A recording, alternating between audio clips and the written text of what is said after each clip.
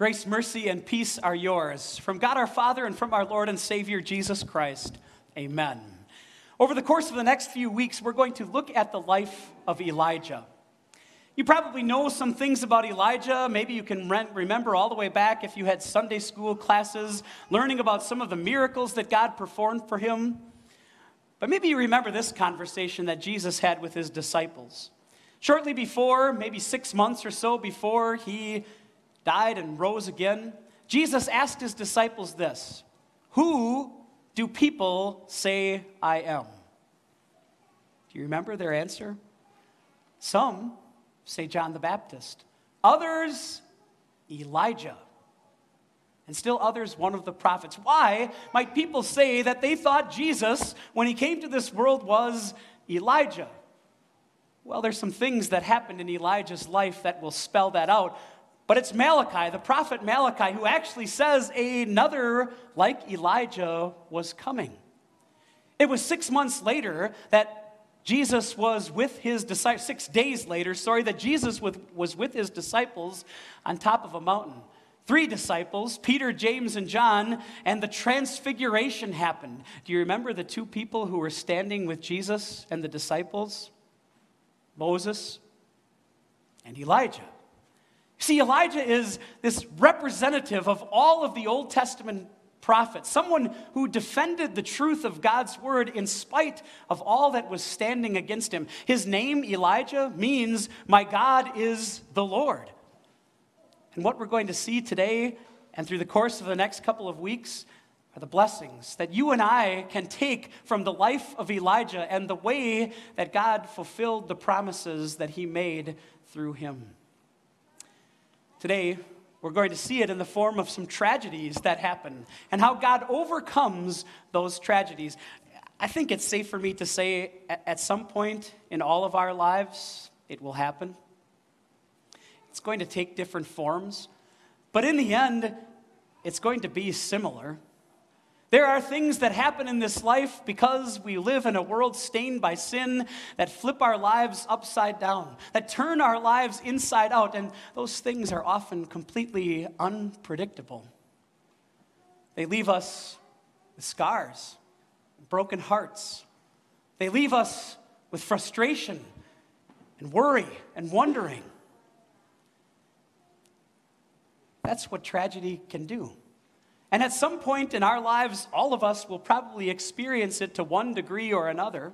Maybe it will be a broken down body, or maybe broken relationships, or maybe just broken hopes and dreams. So what do? Where do we go when tragedy comes into our lives? God has some lessons for us today through the prophet Elijah. Where to go when tragedy hits our lives, and what and who to trust when they come.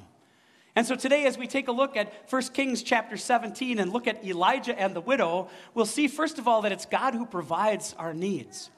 And then secondly, that it's God who rescues us from death.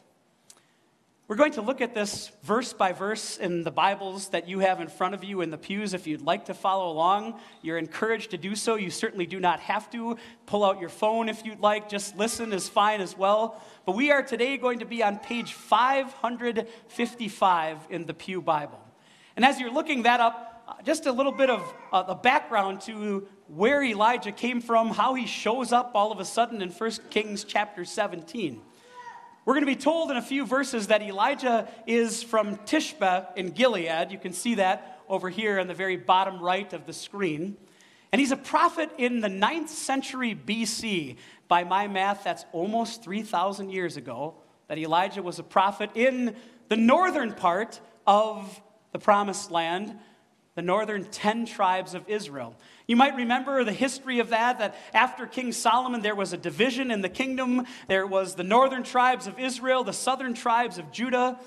The northern tribes, the kings, were marked by wickedness, rebellion, idolatry, and that's where God called Elijah to be a prophet.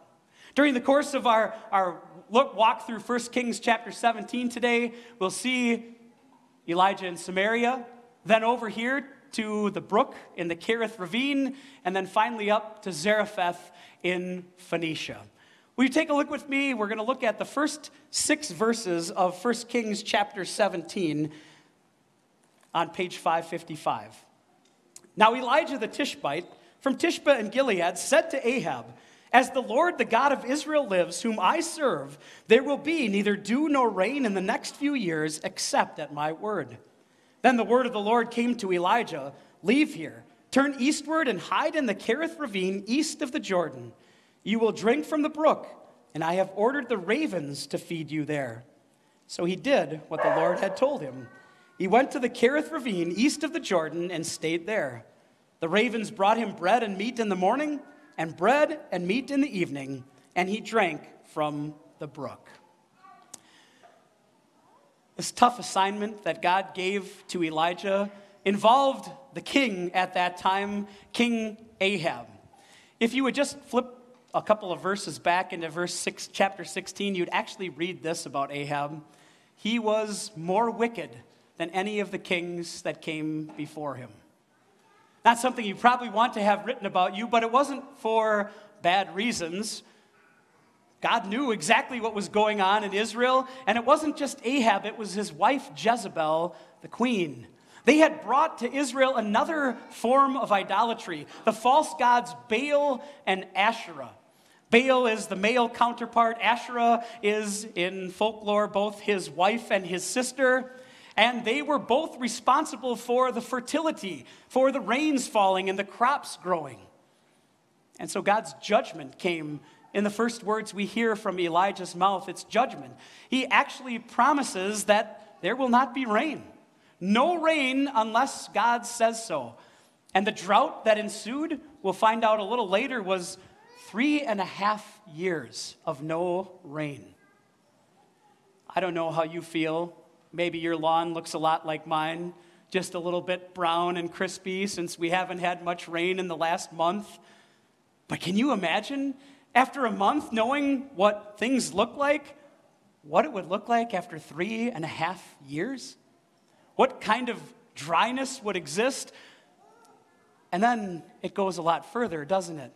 In an agricultural society like Israel was, the crops can't be produced, which means no food, which means the economy is going haywire. But that wasn't God's reason for judgment.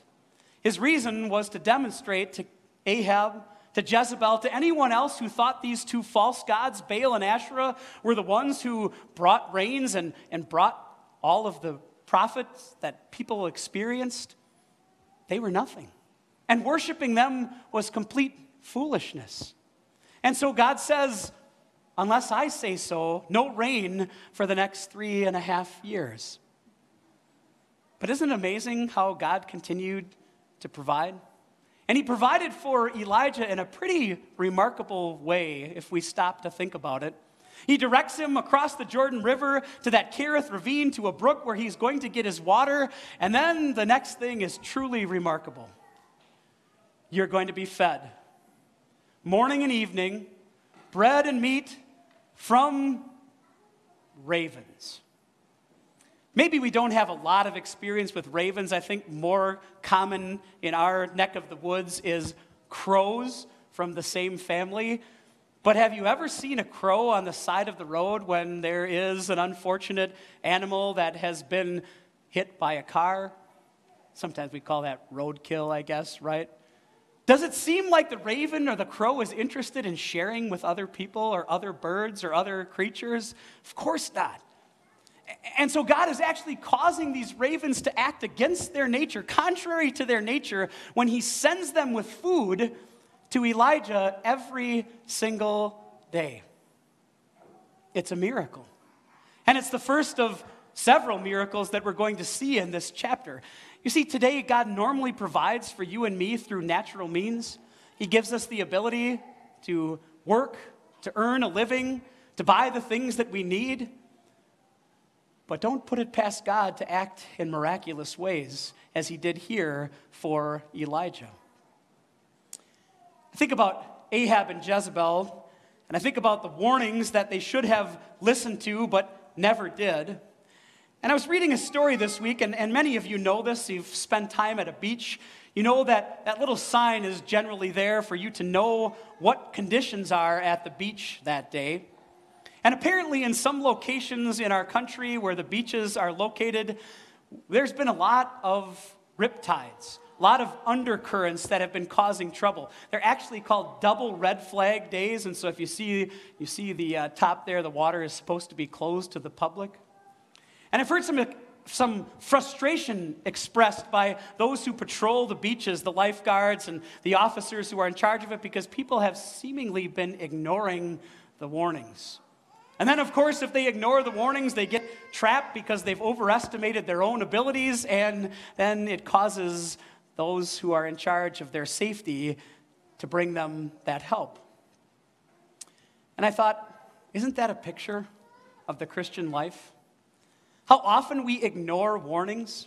Oh, it's easy, isn't it, to look at Ahab and Jezebel and say, how foolish that they're worshiping these gods that don't even exist and thinking those are the gods that bring rain on the land and produce the crops.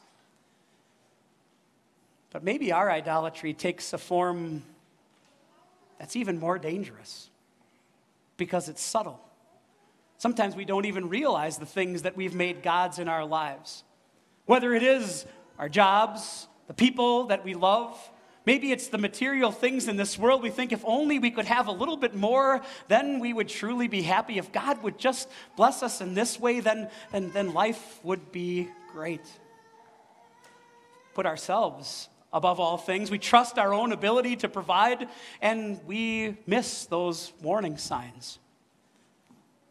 It's probably good for us to hear these things about Ahab and Jezebel, about the warnings God gave to the people of Israel. Because sometimes when we think we're standing firm, we too need to be careful that we don't fall. And so God provides. He provides the help that we need. And isn't that amazing?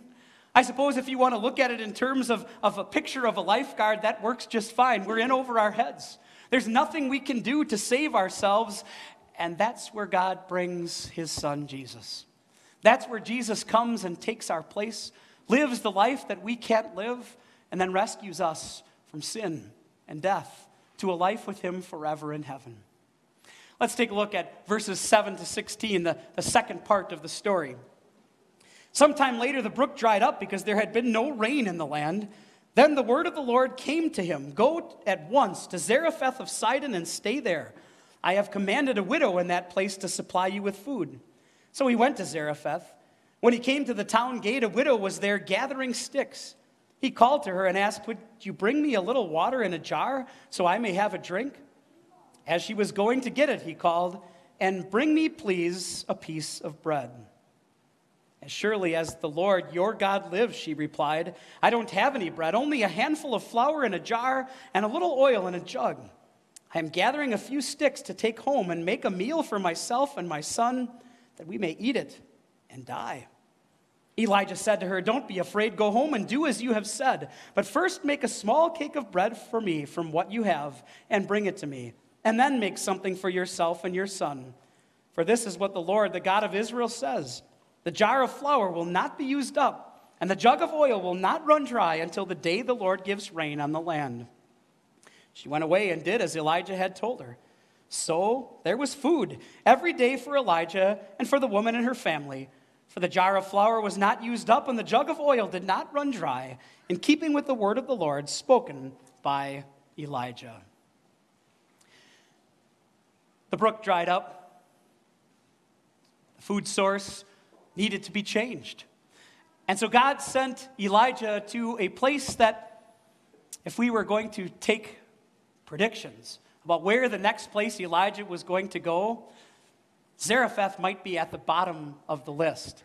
There's at least 3 reasons why it seems incredible that God would send the prophet to Zarephath. First of all, it is outside of Israel. They are not his fellow countrymen. He's going to Phoenicia, to Zarephath, which is real close to the city of Sidon. Again, if you would go back to chapter 16, you'd find out that that's the hometown of none other than Queen Jezebel herself. Do you think that Elijah could expect to have a warm welcome in a town where Jezebel that she called home. And then thirdly, he sends her to a widow who has barely enough means to support herself, and now she's going to be the one that's going to feed Elijah for the rest of the famine. It did not seem likely. Jesus talked about this widow in Luke chapter 4. When he talked about all the widows that might have existed in Israel, whom God could have sent Elijah to, but he instead sent him outside of Israel to Zarephath. And the point that Jesus was making is this: the unbelief of the Israelites was showing itself because a prophet, Jesus says, is not accepted in his own town. So Elijah runs into the woman as she's picking up sticks to make her last meal. And he has first a request and then a promise. The request, how about a small piece of bread for me? It was a tough ask. And Elijah got to realize really quickly what a tough ask it was when the woman says to him, I'm making our last meal. The last little bit of flour, the last little bit of oil, we're going to make our final meal and then prepare to die. But then Elijah had a promise. Make me a small cake of bread first, and God will take care of you. The jar of oil, the jug of oil, the jar of flour, they won't run out. They won't go dry. They'll last throughout the whole famine until God again sends rain. What do you think of the faith of that woman? I suppose you could make the case that she really didn't have anything to lose. She was on her last meal, but she trusted. She trusted Elijah's word.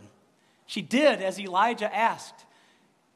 She did what we would call the very definition of faith, being sure of what we hope for, as Hebrews 11 says, and certain of what we do not see.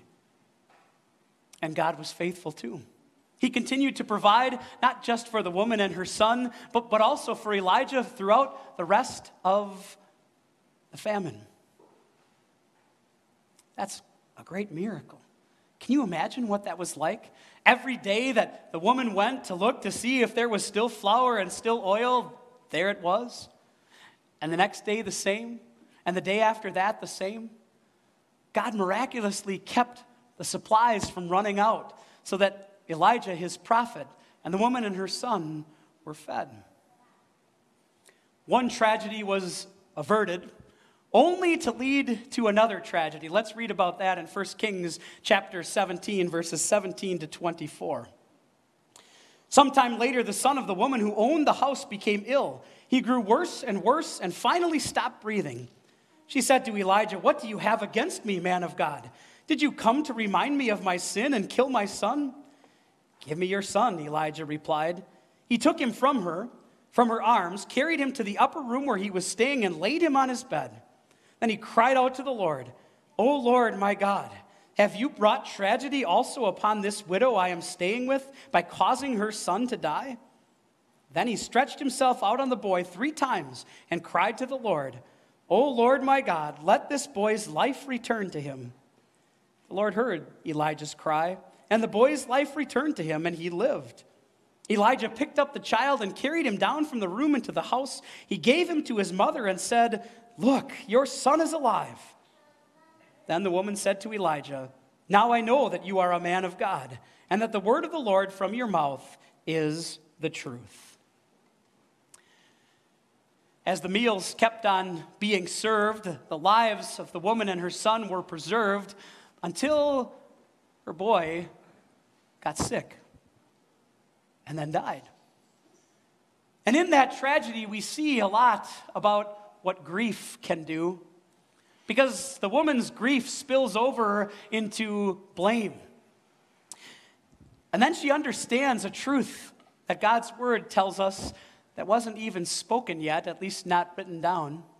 The Apostle Paul wrote it this way in Romans chapter 3, "The wages of sin is death." Did you hear what the woman said? "Have you come to remind me of my sin by taking my son?"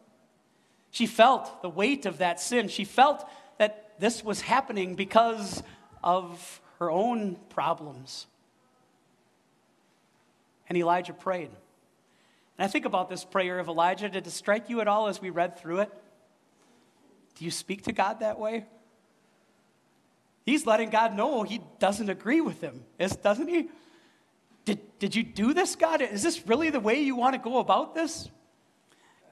And I think it's a lesson to be learned for us, that there's a bit of a searching prayer there, that Elijah's looking for God's reasons why he might be doing something like this in someone's lives, and can't we feel that? Don't we know that tension of wanting to trust that God knows what he's doing, but having those burning questions of why? And I love Elijah's prayer. He asks for what he thinks is best. Spare the boy's life. Bring him back from the dead. And God does.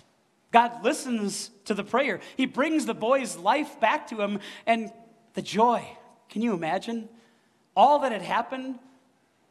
And now Elijah was able to present the woman's son to her alive. Look, your son is alive, he says. The elation. It spills over into her words, doesn't it? She says, now I know. Now I know that you're a man of God and that everything that you say is the truth. God used this miracle, the power of raising the young man from the dead, to demonstrate to the woman that she could trust his word. The story doesn't tell us, but I like to think we're going to see this woman and her son in heaven. All because God sent Elijah away from Israel off to Zarephath to be fed and then proclaim the gospel to this woman. I suppose if we're going to count miracles in this section, that's the major miracle, number 3, raising from the dead. But doesn't it bring another resurrection to mind? Maybe we could talk about our own resurrection a little bit, that God's going to raise us from the dead too when Jesus comes again on the last day. But it also is a picture of the love that God demonstrated when he raised his own son from the dead to guarantee us that our sins are gone forever. A couple things to take away from our chapter today. Number 1, God promises to meet our needs and provide for us. We read it just a little bit earlier in 2 Corinthians chapter 9, that God will give you all that you need, and having everything that you need, you can abound in every good work. Number 2, God invites us to trust his promises and rely on his love. In Psalm 50, he reminds us to call upon him in the day of trouble. He will deliver us, and we will honor him. Finally, number 3, just as God raised his son, he will raise us to eternal life with him. Do you remember these words of Jesus in John chapter 11? I am the resurrection and the life. The one who believes in me will live even though he dies, and whoever lives and believes in me will never die. That's God's promise to you and to me. How's your Easter joy? We're 3 months past our celebration of Easter. Is it kind of in the rearview mirror? Have you sort of forgotten about the joy of Easter? Or is it something that you can continue to think about every day? My prayer for you is that joy of knowing that Jesus is alive, those same words that Elijah spoke to the woman, look, your son is alive, are words that we can say too. Look, God's son is alive, because it changes everything. It's your guarantee that God did exactly what he promised to do, that Jesus was delivered over to death because of our sins and raised to life because we are declared not guilty. But it also reminds you of your future. God promises, in Jesus' own words, because I live, you also will live. Do you remember the question that Jesus asked his disciples all the way back at the start of the sermon that I talked about? Who do people say I am? Do you remember the question he asked next after hearing their answer? Who do you say I am? As we walk through this book of Elijah and get to see the power of God at work, the power to provide for us, the power to raise the dead, we can answer with Peter and the other disciples. You are the Christ, the Son of the living God. And we know that through him and believing in him, we have life in his name. Amen. Peace of God, which passes all understanding, will guard and keep your hearts and minds in Christ Jesus. Amen.